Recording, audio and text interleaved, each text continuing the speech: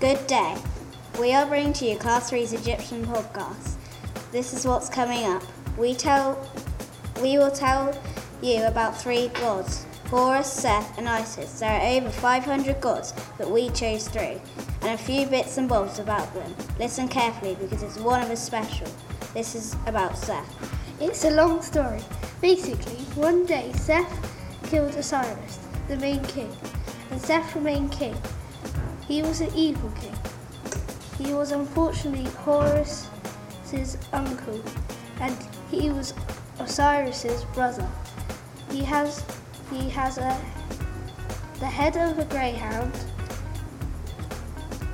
and Horus battled, and in that battle Horus won, but had lost an eye, and Seth lost with death.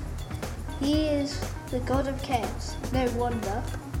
This is about Horus, another long story. Horus is a very good battler. He regained the throne for many years. He went hippo hunting and got bit. He looked after pharaohs for a lot of years. He has an eagle head, unlike other gods.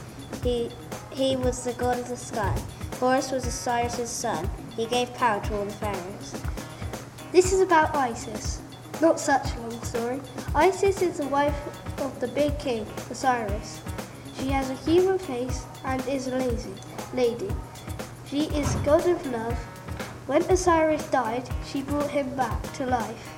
So he was the god of the underworld. Isis is a very important goddess. All gods were important to Egyptians, but they all protected a part of the earth, so as to sky, earth, underworld and lots more. This is Hollie's and Isaac's minds put together to make one big thing. Hope you enjoyed it.